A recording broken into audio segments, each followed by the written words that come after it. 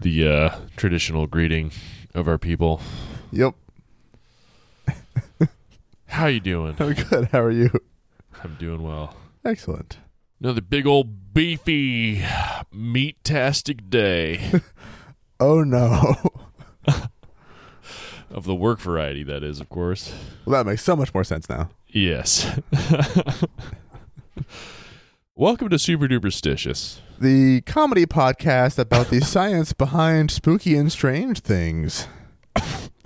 I'm Wyatt. I'm Jake. I'm going to keep you on your toes with what we call the show as often as I can. Always giving me almost a little whiplash, but not quite. Just kind of like, ooh, my neck's kind of a slight variation on the main thing. Yeah. Mm-hmm. Mm-hmm. And it's welcome back, everybody. Say what now, Jake? It's the show where we talk about spooky, strange phenomenons, and we try and understand them better using our backgrounds in science and friendship. Most of that.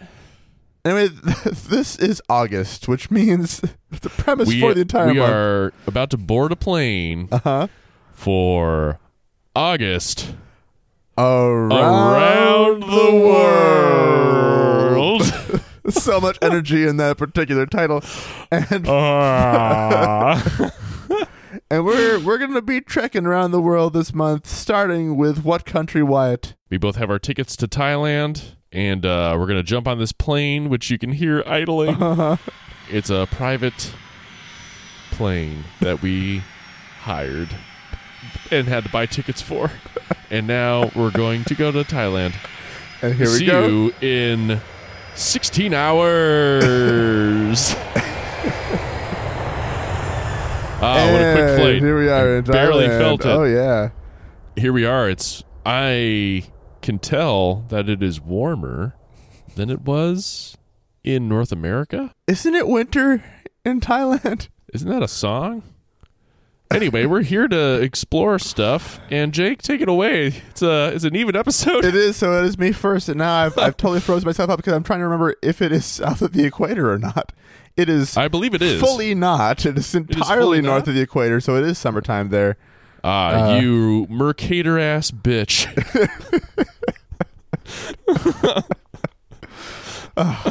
No one's called me that since high school. All right, first up, I have, unsurprisingly, a Reddit post. This one is from user Philosophon from about 5 years ago. Let's see here. This happened to me when I visited Thailand around 2013. My wife and I are both Thai, and we usually go back to visit our family once every 2 years. We made a lot of Thai friends who came to study abroad and went back to their country once they graduated from their universities. This happened when we went to visit our friends in Kanchanaburi. It's about 2 or 3 hours west of Bangkok. One of my friends warned me that Kanchanaburi is an old city and there's a lot of ghosts there. I brushed it off because this guy loves stories like this, and he also loves to scare people. The friend who we were visiting, let's call him T, is one of my best friends. We hung out together a lot back when we were in Seattle. T picked us up from the bus stop, and he showed us around the city. It has a lot of nature and sightseeing areas. One of those places is called Death Railway. You can Google this, but let me just give you a brief history anyway. Have you heard of Death Railway? It sounds like a pulp horror movie. That actually does, yes. Death Railway began its construction around World War II by the Japanese Army with help from POWs. Good boy. And by help, I mean whoever didn't do a good job was killed on the spot, and the damn thing is built on a cliff. Needless to say, a lot of people died there. I was picturing that cliff highway when they were describing this. I looked it up, and it is just a railroad tracks just mounted on the side of a cliff. Doesn't look quite as terrifying as the highway, but I'm sure it was terrifying to build. Are you for real? Do you mind if I Google it right now? Go for it. Oof. Yeah. And there are photos as well of the POWs who had to help build it, and it's, horrible conditions they were my oof. in. Yeah, I figured that was the case. Went through hell, if they survived, and railway is now a tourist attraction. So it says the Japanese army was building it because they could use this railway to transport their troops and supplies to invade Burma easily. However, in this day and age, Death Railway is just a sightseeing spot with lots of tourists and small shops here and there. Nothing much going on. We took a few pictures and looked around. There was a Buddha statue in an open cave nearby, so we went there and paid our respects, then we left. As we were walking out, I don't know why, but at the time I thought, there's probably a lot of dead people here. Right then and there, the hair on my whole body stood up all of a sudden. It kind of felt like if you were in a crowd and everyone was staring at you. It gave me this uncomfortable feeling. From that moment on, until I stepped in T's car and left the place, I kept feeling like I was being followed. Again, I brushed it off, thinking nothing of it, and we continued on with our trip. That night, when we went to stay at T's guest house, I remember that it was very dark. Streetlights were far away from the house. The area wasn't as developed as the city area. The house was a little creepy, but my friend said he grew up there, so I didn't think too much of it. We hung out in a room he prepared for me and my wife. We ate some snacks and talked since we hadn't seen each other in a few years.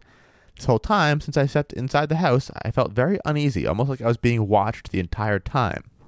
It felt it might just have been that the house was old and the outside was dark, with no sound from the street at all. The only noises we heard were from crickets and our voices. Not long after that, T left to sleep in his room. My wife and I took showers, then we also went to bed. As I was dozing off, I felt like there was someone running their fingers from my right ankle to my inner thigh really fast. Ooh. Yeah. I kicked my leg out of reflex, thinking it might be ants or bugs because we had some snacks in the room. I thought that way to try to calm myself, trying to think rationally. But in the back of my head, I knew that there's no insect or bug that would get inside my pajamas without my noticing, and that ran that fast. Or my permission. Yes. It also didn't feel like insects. It felt like when you use your index and middle fingers to pretend that you're walking. Just to make sure, I got up, turned on the light, and checked my blanket and my bed. I found a few ants, and that's about it. It's like, oh, whatever, just some ants. It's like, I would be very upset if there were ants in my bed, but I guess... Classic bed ants. I took them out, checked the blanket and my bed again. One by one. Picked it up, put it on the ground, pat it on the head. Next one. Have a good night. Have a good night. Make sure there's nothing in there, went back to sleep. After a few minutes, it happened again. I did the same thing as last time, got up, turned on the light, and checked the blanket and my bed, but this time, there was nothing there. My wife was very confused. She was asking what was going on. I didn't want to freak her out, so I told her nothing happened. No, she's like, it was me, you fucking idiot. As soon as I laid down and closed my eyes, it happened again. I was terrified at this point, kicking my legs out in panic. In my head, I said that I apologized if I ever disrespected anyone unknowingly or did anything inappropriate. That kind of worked. It stopped. No more feeling like something was crawling up my leg. I was still terrified. I shut my eyes tight and eventually fell asleep. The next day, we woke up, had breakfast, and went back to Bangkok. I didn't want to freak anyone out, so I didn't tell anyone. And that was this user's weird experience in Thailand. Very spooky. Yeah, the idea of feeling like there were fingers crawling up your leg when there aren't is not a great idea to have in your head. It's amazing what a difference it makes to know that a corporeal being is doing that versus incorporeal. Yeah, if someone's like, oh, like if it was his wife doing it, like, oh, ooh, exciting. It's like she's just asleep. It's like, oh no. Unless he was Dan Aykroyd right to trot that tired joke back out.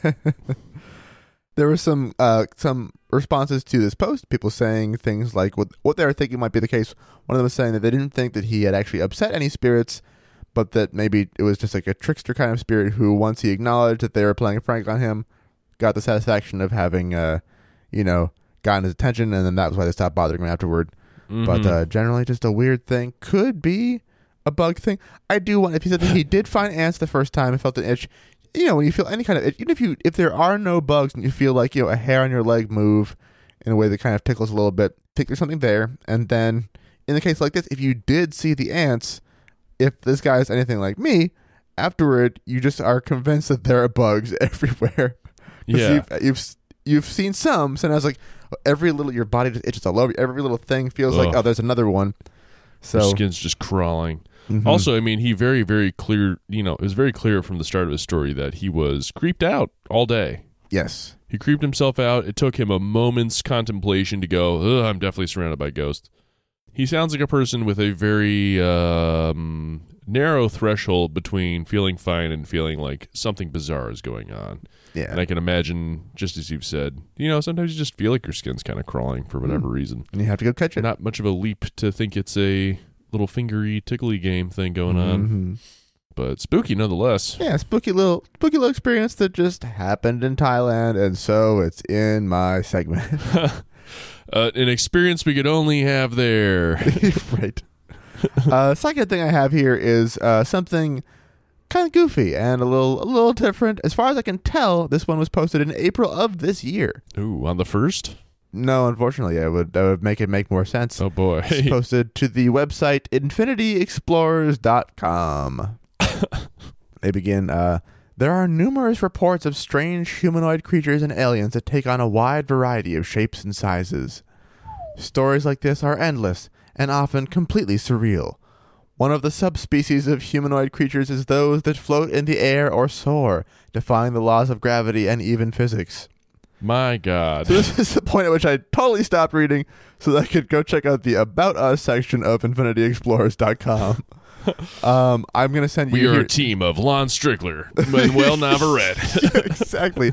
You know, the worst part, after I finished reading this, I wanted to see if I could find the same story anywhere else to kind of just see if there are any other images or anything to go with it and see if I could find any corroboration.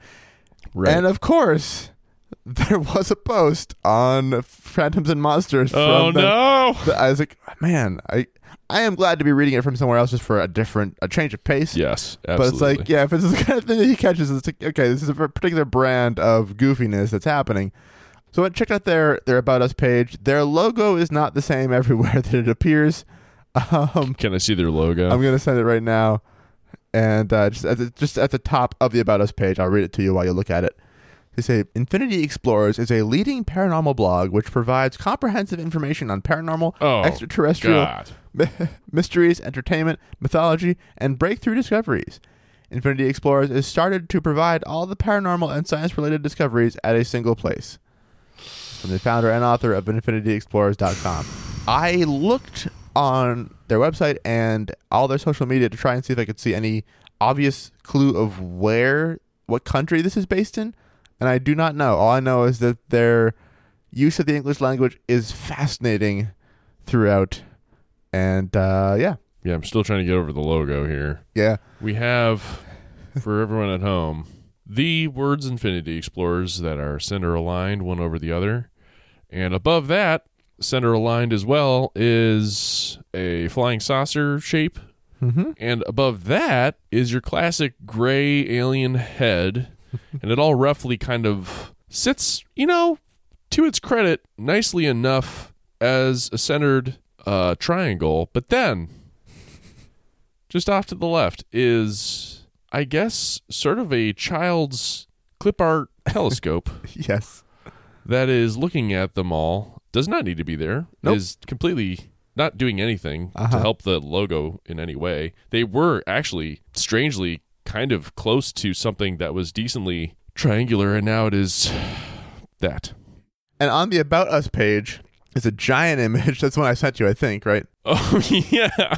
Yeah. I quickly surfed away kind of almost reflexively from this. Jake, do you want to take a swing at this one? Sure. It's the same. Probably an earlier draft.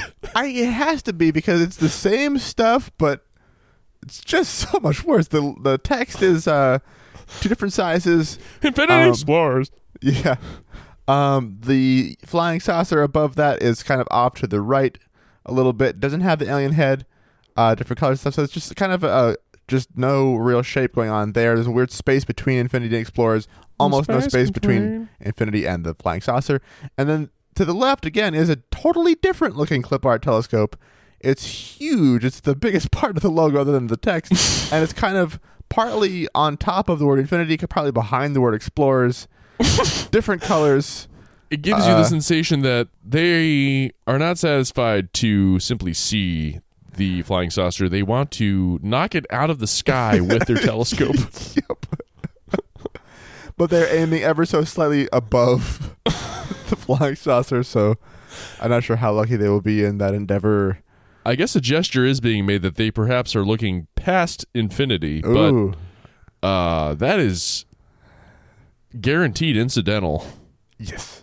And accidental. Yes. So I will go ahead and continue this particular article of theirs. Let us carry on. But everyone, do yourselves a disservice and check this out. As always, linked in the description of the episode. So this is stories like blah, blah, blah, different types of different subspecies of humanoid creatures that do different things, flying and such. One such case came to us from Thailand, where in 2005, villagers stumbled upon a mysterious floating creature. In the early morning of August 31st, 2005, the tiny village of Huai Nam Rak in Chiang Rai Province, Thailand, about 488 miles north of Bangkok, appears to have become the destination of an underworld visitor, which I think means otherworldly visitor. This morning, over a dozen villagers were working in the rice fields and saw a yellow, small humanoid about 30 inches, 76 centimeters tall, levitating low above the ground with yellowish skin, huge red eyes, a large head and ears, a tiny mouth, no arms, and little skinny feet. The entity was first seen by a man named Sowang Bunra Chasek. He was riding his bicycle past a rice field and accidentally spotted something hovering low over the field. Initially, the man thought it was just a stuffed animal on a long stick. Then he saw that this yellow flying humanoid was moving clearly and the stick was nowhere to be seen. The yellow flying humanoid not only was there, it noticed the cyclist and was now looking directly at him with its red eyes while making a nodding motion with its large head. Why is this bobbing his head up and down? Then this creature was seen by people working in the neighboring field who came to look at it more closely. No one dared to come very close. According to the villagers, the creature hovered over the field for an hour. Someone described him as a, quote, heavenly child. Others thought it was some kind of cunningly made... boy. Yes. Call back to last week. Someone else thought it was some kind of cunningly made robot doll because his movements were in many ways sharp and unnatural. Still others believed that this was not a living creature at all, but a ghost. Still others were convinced that this was an alien who wanted to make contact with them. It was unclear how this creature moved over the field and hung in the air. There were no noticeable mechanisms or noise from the screws. Okay. From time to time, it itself tried to approach people and looked at them, quote, as if asking for help, but then suddenly flew away, rose high in the sky, while it's nodding even more emphatically with his eyes, just very pleading. It suddenly flew away, rose high in the sky, and disappeared forever. According to some eyewitnesses, before disappearing forever in the sky, this creature sharply stretched in height and turned black. And then, when it was at a very high altitude, it turned into a bright, shining ball. Wow. Quote, the alien is about 70 centimeters tall, has yellow skin and a flat chest.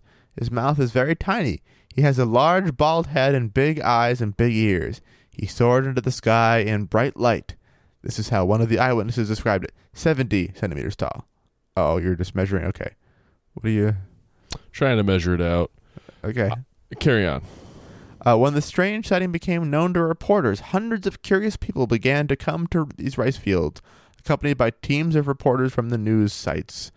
Meanwhile, local authorities were also puzzled by this incident and even launched an official investigation, which immediately ran into an obstacle in the form of a complete lack of any material evidence of what had happened.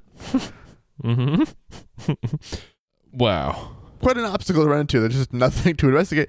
Unfortunately, the poor rural farmers who saw this did not have their cameras with them, but they tried to sketch what they saw. Here is a photo of that sketch. And if the sketch is not clear enough, here is an illustration of the photo of that sketch. My gosh. What you seeing? So it is not altogether unlike the now somewhat, I guess, anachronistic toy, the squeeze the head anger doll kind of toy where the eyeballs bulge out when you squeeze it. It's like a rubber toy. It looks somewhat like that. And when I did find this on Phantoms and Monsters, there was one other sketch someone provided. I'll provide that to you just now, too. It's kind of upsettingly consistent between the two of them. And here is... Well, I think the illustration was like based on the sketch, but here's another sketch. Oh, I see. A more advanced sketch. Ugh. I mean, it is creepy that they all kind of seem to have a very consistent format for what they saw. Man, if I saw that, would not be fun. So we're looking at a sort of armless yellow not pinball, what am I saying? A bowling pin shaped there you go. Figure with bulging red eyes, a little sort of belly button type mouth. Dr. Seuss feet. Yeah, it'd be a weird thing to see just kind of hovering there. That would be very weird. The police were very skeptical about all this, accusing the witnesses of drunkenness, but they all insisted that they were completely sober. In this sleepy village where nothing special was happening, it caused a lot of excitement at the time. So what so far do you think could be going on here? Boy, oh boy. Well, either someone thought they saw something and everyone just sort of bought in, sort of Folie à Deux style. Mm-hmm. Maybe they did see something and it was a creature that could be explained, but they've not seen it before, and so it comes off as something very bizarre. Maybe there was a prank that was going on and it was highly convincing. Mm-hmm. Or it was some kind of E.T., or they watched Reboot, the 90s CGI TV show in which things would routinely fly up into the sky and vanish. I don't know this one. Ah, that is okay. I feel like you've maybe mentioned this before. This followed the imagined world in which inside of the computer there was kind of a community of characters, and whenever a game would be played, it would like descend on their community like a giant crazy cube. Oh. And turn their whole world into the world of the game, and their chief antagonist was the user.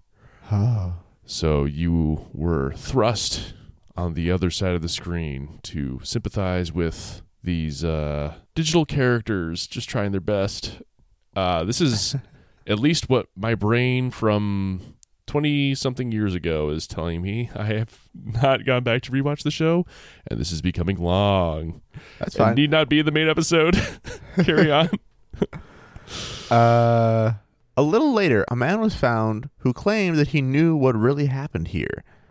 It was a resident of a nearby village named Tongmoan Pocheloet, who claimed that in the same month he found an old helium-filled balloon doll stuck in a tree and refilled it with gas to hang outside his house as a stuffed animal. Aha!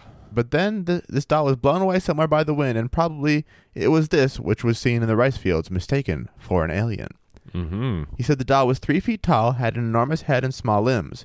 According to him, the doll was blown away from his field by the wind just 2 days before the alien sightings. Wow, that's a very neat and tidy conclusion.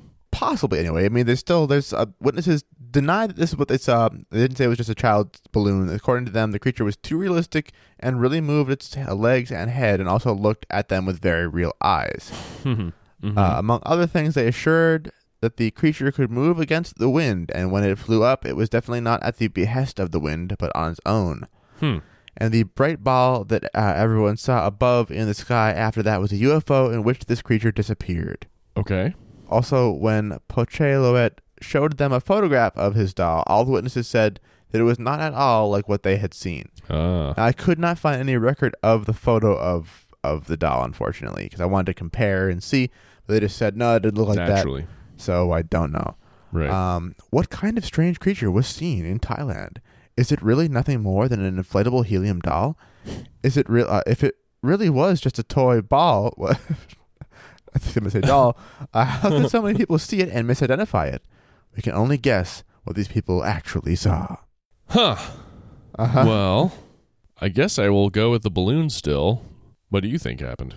That seems like the most likely thing, and I do think, not to just say these people were just dumb and didn't realize what they were looking at. Like, no, it was a live thing. It wasn't a balloon. If you see something, especially if it's a weird-shaped creature like that, too, as far as what the balloon is meant to depict, Right. you're not expecting it at all, and it's moving. When you think about a balloon that has kind of lost a lot of its lift for a while, Mm-hmm. the way it kind of just hovers around in a strange way, it's going to move in a really unexpected, unnatural way Mm-hmm. if people aren't getting very close to it. If you're out in a rice field and a weird like mylar balloon or something shows up, that is not a thing you're expecting to see. And so, divorced of any context, it's going to just seem like a fucking strange sight. I mean, I can't think of a specific example, but I know there have been times in my life where I've seen a thing that I just couldn't wrap my head around because I didn't know what the hell, until eventually I could like either get close enough or there's enough light to see what it was I was actually looking at. But for a while I was like, I don't know what that is, Yeah. and I can't imagine what it could be. Exactly. It's amazing what your brain can do as well when it's trying to assign a value to something that it cannot bin. And all the stages of the sighting line up for me with maybe having some sort of shiny balloon show up, float up, and then maybe get caught in the light of the sun and shine way up above and then go out of view. Mm-hmm.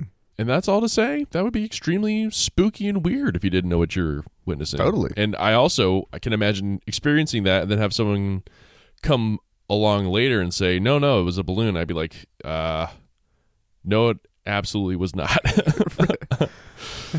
I would not be afraid of a balloon, thank you. Yeah, right. Cool. So it's a fun, weird one with a potentially nice little conclusion to it, but something different anyway. Only in Thailand.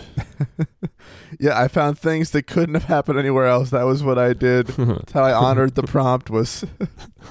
Don't worry, mine is similarly exclusive to the terroir on which we stand currently in Thailand, where we are.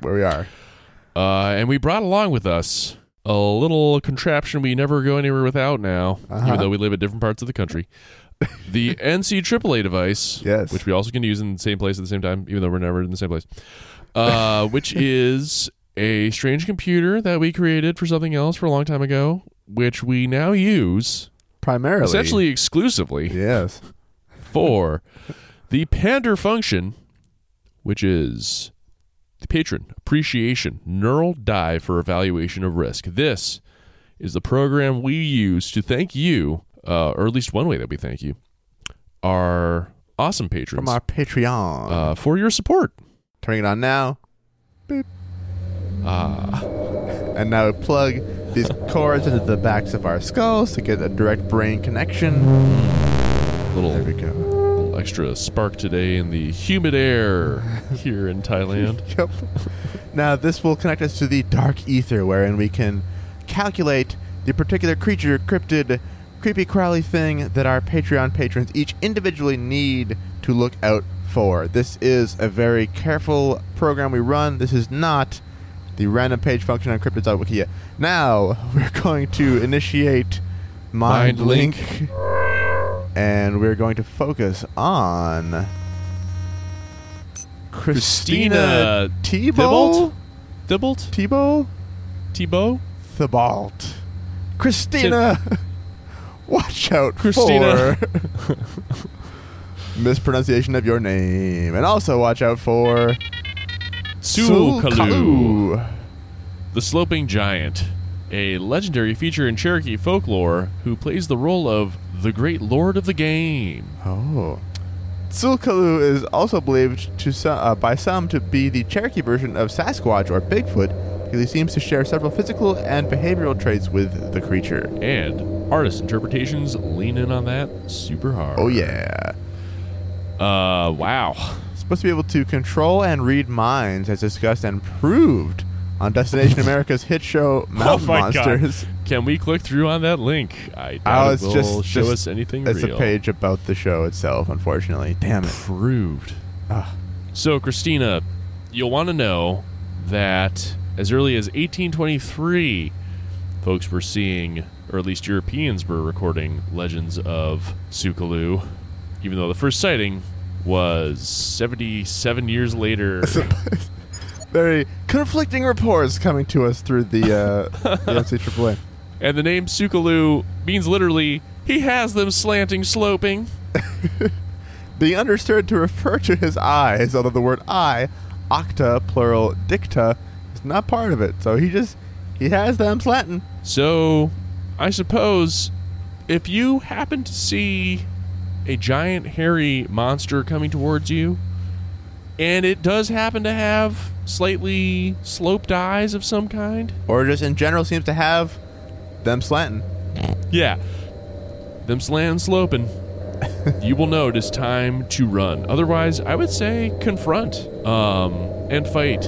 One thing we don't often get here via this particular algorithm is a specific way you can potentially help yourself. According to the very scientific Destination America hit show Mountain Monsters, there are ways to ward off the Sul'Kalu.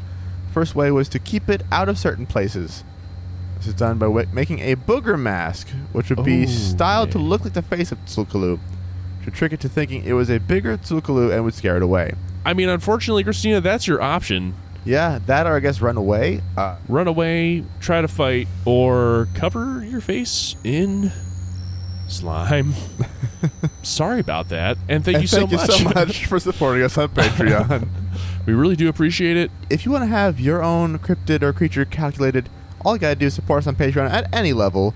And you know what? This month we're trying to make it extra special. We would love to hit 100 patrons by the end of August. Oh, yes. Different perks you can get. You can get stickers. You can get a bunch of cool bonus digital content. We'll talk a little more about it in a minute. If we hit 100 patrons by the end of this month, we will unlock democracy. You will be able to suggest and then vote on episode topics every single month. We'll do one episode that patrons decide on every single month. More importantly, if we manage to hit 100 within the month of August, we're going to have a very special reward for those first 100 patrons only, which is really gorgeous, custom, super duper Belgian beer glasses. Oh, my goodness. We saw a sample that was shipped to us by the producer. I'm drinking out of it right now. Looks very fine. Mm-hmm. So if you would like an exclusive piece of merch and access to all these other cool perks and things, please do consider jumping on board. We are just 30 patrons away from hitting our goal. So essentially, get one of your friends to join every single day of this month. Yes. And by the time you're hearing this, we're a little behind on that, so we need 5 right now, and then 1 every day for the rest of the month. Even more fun, you can hack the system and just sign up multiple times. Yeah, just different cards, different Think of a pseudonym. accounts, whatever, yeah. And if you do that, we will send you rewards Multiple for glasses. each of, multiple glasses, multiple stickers. For depending on what tier you choose, you'll get the stuff if you pay for it, so you know you got nothing to lose. And we will not be selling this glass after the fact. We will not do it if we don't get to 100. This is your chance. Don't blow it. And considering chances, I think we might want to take a chance on punching up another patron. Yeah. Especially since we never did actually unplug this thing, so we might as well do that. Let's go for it. Let's focus on Anna Scrip. Anna Scrip. Anna, we're still waiting on that cool story that you promised a while back. I guess your roommate, was it? You're still waiting on? So get that to us when you can. Very excited to hear about it. In the meantime, look out for Beast of Bears. Okay.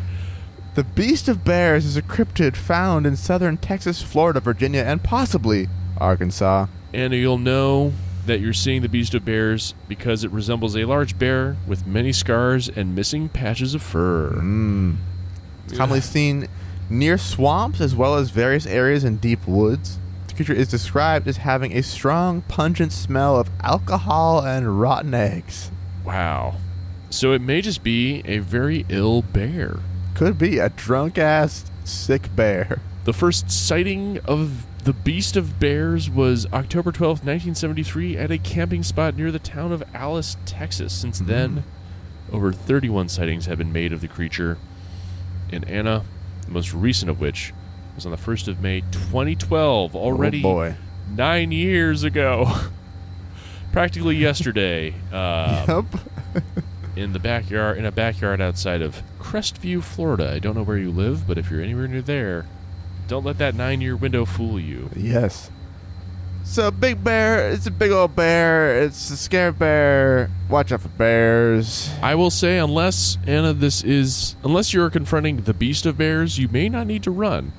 So, grizzly, brown, black, sun, polar, Panda, koala even. especially.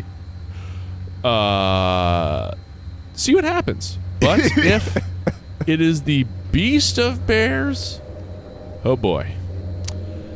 Thank you so much. Thank you, Anna, for your support. And, we really appreciate yes. it.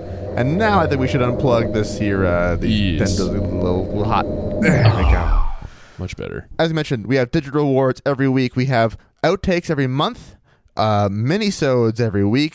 This week's minisode comes out when the main episode comes out. What are we talking about this week's minisode, Wyatt? This week's minisode, I am continuing my grand minisode experiment. I'm now on the 3rd stage of that project. If you know what I'm talking about, you know, and if you don't, you'll just have to jump behind that paywall. And Jake, I forget what you talked about. It doesn't matter. You'll have to find out. So please consider jumping on any level of support and tell your friends about the show. Any of that stuff. It's great. Thank you so much. Thank you very much. Back to the show. Okay, so Jake, have you heard of Thailand's Area 51? Nope. Well, I will pass it on over to the Bangkok Post. Mm-hmm. It was a Thursday morning, and Nam was waking up after a good night's sleep. Bleary-eyed, she motivated herself to get up by counting down the weekdays on her hand. She only had 7 fingers. 2 more days of school, she said, reluctantly dragging herself out of bed. She headed to the back porch of her traditional Thai-style house in Khao Kala, Nakhon Sawan, to brush her teeth. Still sleepy, Nam looked up to the sky and blinked, allowing the first light of day into her eyes. The sky was orange as the sun slowly came up, and as she swept her gaze across the horizon, like she did every day, something was different. It looked like an upside-down wok floating in the sky, recalled Nam, who was 12 at the time. I started to yell for my grandmother to come and see, she said. But by the time her grandmother came outside, the mysterious entity had moved behind a cloud and disappeared. It was unlike anything Nam had seen before, except for that wok we've already talked about. It must have been a UFO, she said. It must have been something from outside planet Earth. 56-year-old Somjit Rapeth, a medical professional and science lover, doesn't just believe in things that can't be proven by fact. Mm-hmm. Mrs. Somjit was born and raised in Nakhon Sawan, where she worked as a nurse at a local hospital. After a long shift one day in late 1997, Mrs. Somjit received a phone call from her father, Churd Trinsamnuan, a retired army sergeant living in Utai Thani province. Do aliens exist? He asked her bluntly. Based on her own experience and a lack of any evidence to the contrary, she told him flatly, no. Sergeant Churd was a monk before he joined the army, and he loved to meditate, and did so every day. Several weeks later, he called his daughter again. He said he could hear an alien in his mind while he was meditating. Oh. It said there would be a big disaster that would kill half the world's population. Jesus. They are real. He was predicting Thanos. I know, exactly. Mrs. Somjit asked her father to send the alien over to her house in Nakhon Sawan, stating, I won't believe it until I see it with my own eyes. Not long after, she received another phone call from her father while she was working her night shift at the hospital. They're on their way to see you now, he said before hanging up. Oh, God, that's so ominous. Less than 5 minutes later, Mrs. Somjit received a phone call from her sister-in-law. He is spitting out, please come home, referring to Mrs. Somjit's husband, Charoen Rapeth. When she finally arrived home, her husband said he had lost control of his body and began spinning like a top. Wow. He spun out to the front yard of the house and was shocked by what was in the sky. I saw a big, round, flying object with a bright orange light in the center and many other smaller lights spinning around it. Mrs. Somjit called her father back and told him to inform the aliens that she was at home waiting for them. Oh, sorry. This is the next day. Okay. Or later on. No. She's back. Anyway, wait. Let me take it again. She's back. The aliens have gone. The husband's saying that this was crazy, but it's over now. So she calls her father back to inform him that she's ready for the aliens. They went to the wrong place. Okay. Sorry, got a little lost there. Around 8 p.m., when most houses in the neighborhood had already turned out their lights, they go to bed early, she got the call. They're on their way again, he said. Oh. Mrs. Somjit and her 2 other sisters went outside to stand in the front of the house, and there it was, up in the sky. Another resident of the area, 67-year-old Peung, has lived in Khao Kala for 47 years at the foot of Hill 145, which is part of the Kala mountain range and named after its height above sea level, which doesn't get easier than that. The place is a hot spot for sightings of unexplained lights in the sky. Mrs. Preung has had her first encounter with the paranormal long before Mrs. Somjit. I said Peung before, it's Preung, my mistake. The incident took place one evening when everyone in her family was out at a local funeral, and she was home with her nephew. A local funeral sounds like a regular place to go. Sitting on her front porch at 9 p.m., a large object with a light, quote, as bright as the moon, came flying out of nowhere and hovered down close to her. It was quiet, so it couldn't have been a plane, and it was covered by blinking lights, she said. Then it flew away very fast. I thought I was dreaming. Scientist Sawat Tantifanwadi worked as part of a team designing a spaceship to explore Mercury for NASA's Goddard Space Flight Center in 2001. He is now the senior advisor for the National Science and Technology Development Agency in Thailand. Cool. Although he does believe that life exists on other planets, he argues that it is most likely to be tiny bacteria. Quote, I do believe in aliens from other planets, but I don't believe they look like what we see in films, Mr. Sawat said. I don't believe they have a big round head, big eyes, or green skin. For me, aliens could be life in another form, such as an amino acid or protein. Life from other planets could be methane or sulfur-based. Mm-hmm. Back in Kaukala, UFO believers see things differently. After Mrs. Somjit had her first strange encounter, she began to believe, like her father, that meditation was the only means of communicating with the aliens. It took her a year before she was able to make contact. She started meditating for 2.5 hours every day until she could refine her concentration. After getting increasingly better at it, she resigned from her job as a nurse and started a group called UFO Kaukala alongside her dad. When her father passed away, Mrs. Somjit took over the group and started to train other people to meditate with the purpose of acting as radios to receive and translate messages from aliens. Their aim is to warn the human race of impending danger. Science, however, does not concur. Quote, for years, scientists have been looking for signs of intelligent life, Mr. Sawat said, but no person in history has ever discovered that.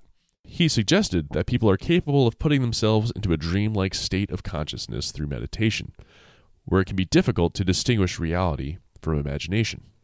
They can see anything they want if they concentrate enough, Mr. Sawat said, but there is no way to scientifically prove their claims. So things are doing our job for us, Mr. Sawat. Even still, why don't we join Jamie Fullerton, who, writing for Vice in 2019, visited the home of Ajarn Wasan Chuensumnaun, co-founder of UFO Kaukala Group, with her sister Somjit, who we just heard about in this previous article. So we pick up with Jamie now. A battle for wall space between Buddhist memorabilia and framed drawings of extraterrestrials piloting elaborate spacecraft raged in the front room. A human-sized, quote-unquote, classic gray alien model stood in the lobby, and about 10 Kaukala members, all wearing swirly galaxy-designed T-shirts, nodded as Wasana discussed her 21-year relationship with beings from beyond. There were many details to digest, such as how the aliens don't have defined sexes and eat just energy capsules because they have small mouths. I didn't see a hint of a wink or a nod among the group members present, whose ages range from their 20s to 60s. The 50 or so people comprising the core Kaukala group, plus thousands following them online, take aliens seriously. This is because, rather than destroying us Independence Day style, the Kaukala group believes they're planning to save us from annihilation. Mm-hmm. Once this ET hotline was established, conversation focused on a forthcoming World War III and nuclear apocalypse. The sisters heard how ETs wanted to speak to humans so they could one day provide them with the technology to survive this before forging a new generation of humans. This inspired the duo to build their community of believers to help get the message out. Despite the unlikeliness of their yarn, their straight-faced sincerity proved convincing. After gaining traction by word of mouth in Nakhon Sawan, Kaukala expanded its online presence and held public meetups, earning nationwide attention through the media. A community crystallized. Manap Ampan, 65, is a former local government communications officer who now helps run the group's social media. Kritaya Ketkeusuan, a 30-year-old graphic designer from Bangkok, joined because she loved sci-fi and really wants to see a UFO. She said she believed in, quote, about 50% of the group's claims. Others have rocketed deeper into the wormhole. Anne Dong Charon, 28, who works at her family's restaurant in Bangkok, casually pointed out alien sighting locations as if they were historical buildings on a tour. Here's where we saw the aliens from Pluto. They use synthetic suits to walk on Earth, she said as we trudged up Khao Kala Mountain. Their UFO evidence didn't extend far beyond blurry photos of what looked like saucepan lids flung into the sky above the mountain's golden Buddha statue. As we climbed higher, Anne remained insistent. Here's where someone saw an alien robot, she said as the forest got denser and mosquitoes began dive bombing. She told me to take photos of the sky so we could zoom in and check for spaceships later. The vibe on the mountaintop was more weekend bus tour than doom cult, and local businesses unaffiliated to the group were taking advantage of the stream of alien obsessives. After visiting the mountain, we hit a Nakhon Sawan market to load up on baggy t-shirts plastered with garish alien designs seemingly teleported from a 1990s rave. So, Thai ETs, in so many ways, this, for me, is another clear and even fun example of just how earnestly we can all buy into our own beliefs and the beliefs of a group. In particular, this story calls to mind for me two phenomena, neither of which is exclusive to this particular story. But before I dive into that quickly, I was just wondering what you thought about all this, Jake. Yeah, it's tough whenever it comes to the UFO stuff because I have so little to add each time, I feel like, because there's so much similar between them, so much that's so different between them that it's hard to really know what to say other than, huh. Yeah, like that's it's very, very fair. It is a big The two dynamics at play here that we can certainly appreciate and look to in ourselves in the world, I would say, are communal reinforcement, which is a bedfellow of the bandwagon effect, which describes how when a concept or idea is repeatedly asserted in a community, regardless as to whether empirical evidence has been provided, it will gradually be reinforced into a strong belief in some or all of that community's mind. Yeah. So this is a testament to the power of simply repeating a message, whether you buy it or not, in order to get others to believe you. The former president of the United States was a master of this and helped immensely by media outlets that further echoed baseless claims. And from these stories, I believe the sisters that feature, as the center mouthpieces of this movement, really do believe their story and probably were launched into that world by the conviction of their own father, who knows what he was going through or what he experienced. But it definitely would carry more weight if your own parent was like, depending on your relationship with your parent, but say you trusted and loved them and they were like, I am definitely talking to aliens. You'd be like, I want to learn more, I guess. And maybe it just took on a life of its own. And interestingly, I think hand in hand with this, though, I got a sense of what is referred to as pluralistic ignorance. Ooh. Peeking through the cracks of these articles, which is a fancy-sounding term, and the one that came closest to what I was sensing, and I think is exactly what I was trying to find. Not a term I've seen before, but essentially describes the bystander effect. A majority of group members may privately reject a norm, but may go along with it because they assume that most others in the group accept it. So basically, no one wants to be the odd man out to say, hey guys, this is a little strange, right? Even if everyone privately agrees. So, there's a few folks like that one person's like, I believe about 50% of this, but I'm still down for it. You know what I mean? Yeah. And, of course, all of this particular movement in support of UFOs and ETs is fun and easy to fall for, I think, because it hinges on this quote-unquote psychic contact. Right. So you're at your own mercy as far as how much you think you're actually receiving messages from the beyond. It's a joke as old as time. This is like the key to seances. This is the key to everything. It's the key to everything. And it's one that we're all deeply susceptible to. And when you add to this elements of the apocalypse coming in, reinforcement by the community, and perhaps sort of unhelpful media attention by major outlets like Vice and even CNN, you all might find yourself planning a trip to Khao Kala as well. Yeah. And that is my segment. Light. Oh. Why it just went up into the sky. Yeah. Turned to a bright light and disappeared forever. Nodding furiously again. Yes, Thailand. It's been real. I think I need to go get some pad thai. I need to go to the bathroom, so we should fly home soon. Let's do it. Let's get on this plane. But first, I think we need to talk about a little brewery halfway around the globe from here in Western Massachusetts. One that, of course, combines Dungeons & Dragons, loud music, and alcohol to make delicious, wonderful beer. This, of course, is Four Phantoms. Make some beers. They're good beers. They have such tasty offerings currently as, Wyatt? Battle Standard Lager, a delicious, crisp German lager with American Equinot and Amarillo hops. Hand of Doom Stout, an oatmeal stout brewed with robust dark malt, maple syrup, and loads of oats. Loats, if you will. For an extra creamy body. Bite Back Sour and Purple Potion Sour, one orange, one boysenberry, and with lavender.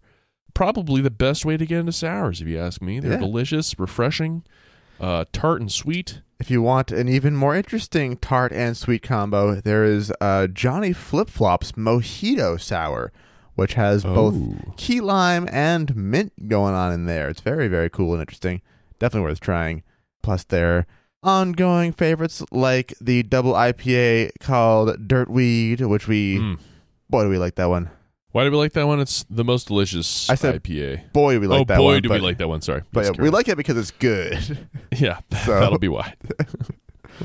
You can catch any of these beers at various alcohol mongers throughout Massachusetts, Rhode Island. I prefer to call them booze mongers. You can also get it via curbside pickup if you use the contact info we provide in every episode description. And pretty soon, or is it happening yet, the actual tap room will be opening in Greenboro? What the fuck is that? Almost. Greenville? Greenfield, Massachusetts. Already a cool town, now endlessly cool with Four Phantoms presence. Can't wait to get up there myself and catch them when they're open. One way you can help support Four Phantoms is either buying the beer, or if you are too far away to do so, go to untapped.com and leave a review, a really positive, fun review for any one of their beers. Just pretend like you had it, talk about how good it was. If you mention us and do a fun job of writing about it, we will read your review here on the show. And what else need we say? Other than, thank you, Four Phantoms. We love you. And thank you, listeners, for joining us on the first leg of August Around the World. If you like the show, please consider leaving a review and rating on Apple Podcasts in particular is the big one. But your positive words mean positive things to our positively giddy hearts. Yes, and we hope you join us again next week as we continue our trek around the world in Russia. Ooh, I can't wait to change out of my shorts and into, I guess, cargo shorts. Denser shorts. Yes, cargo shorts. We'll see you guys there. Goodbye. Jake, let's get on that plane. Inside the plane I am. Oh boy, I got some Biscoff crackers. This is cool. I didn't know this was a Delta flight, but yes, it's the smallest Delta plane. In fact, it's a two-seater. Oh shit, one of us needs to fly this thing? Oh shit, I thought. Well, we'll figure it out. Bye. Now I'm flying the plane. I figured it out pretty quick. You just push the button. Oh, the fly button. I don't know how I didn't see that one. Yeah, it just says fly to Russia. So that was good. Yep.